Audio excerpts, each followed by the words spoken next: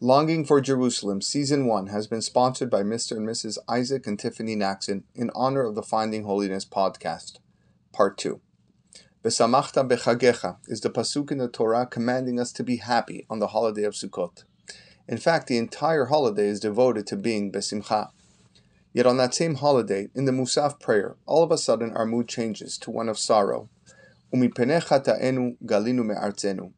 And because of our sins, we were exiled from our lands. In actuality, we recite the sentence every day of Sukkot, and every day of Pesach, and every day of Shavuot. Embedded in the celebration of the holiday, all of a sudden, Echa, we were distanced from our land, and now we cannot go up to Jerusalem to prostrate before you in the Holy Temple. Imagine a conversation you might have with your friend. You stop him in the street, and with deep emotion you ask, "Did you hear what happened in Jerusalem? You didn't hear what happened?" Your friend is thinking the worst. What, a terror attack? A bus bomb? A stabbing? No, not a terror attack. Worse.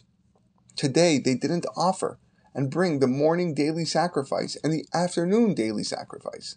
Your friend responds, "Was that a joke?" It's not a joke. It's serious.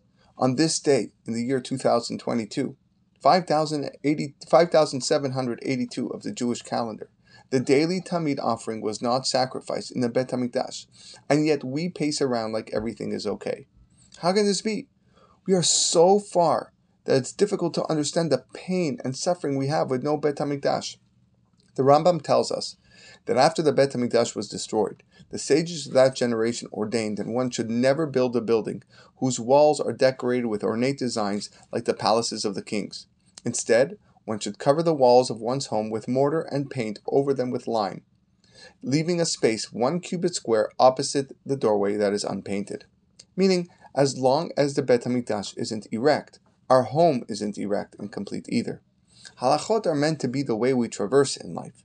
They teach us what is important and what is not. It trains us how to think and how to feel. Therefore, when we enter our home and suddenly we see plaster to commemorate the destruction, this needs to be part of our everyday feeling. There's a man about to walk down the aisle for his wedding.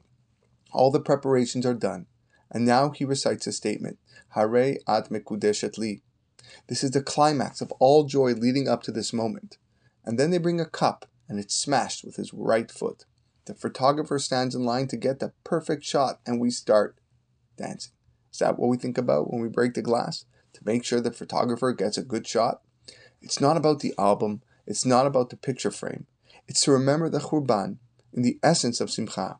We must not forget, as long as there is no Bet HaMikdash, our celebration cannot be complete. Once upon a time there was a V'samachta bechagecha, but mipenecha ta'enu galinu me'artzenu. Now that Simcha is gone.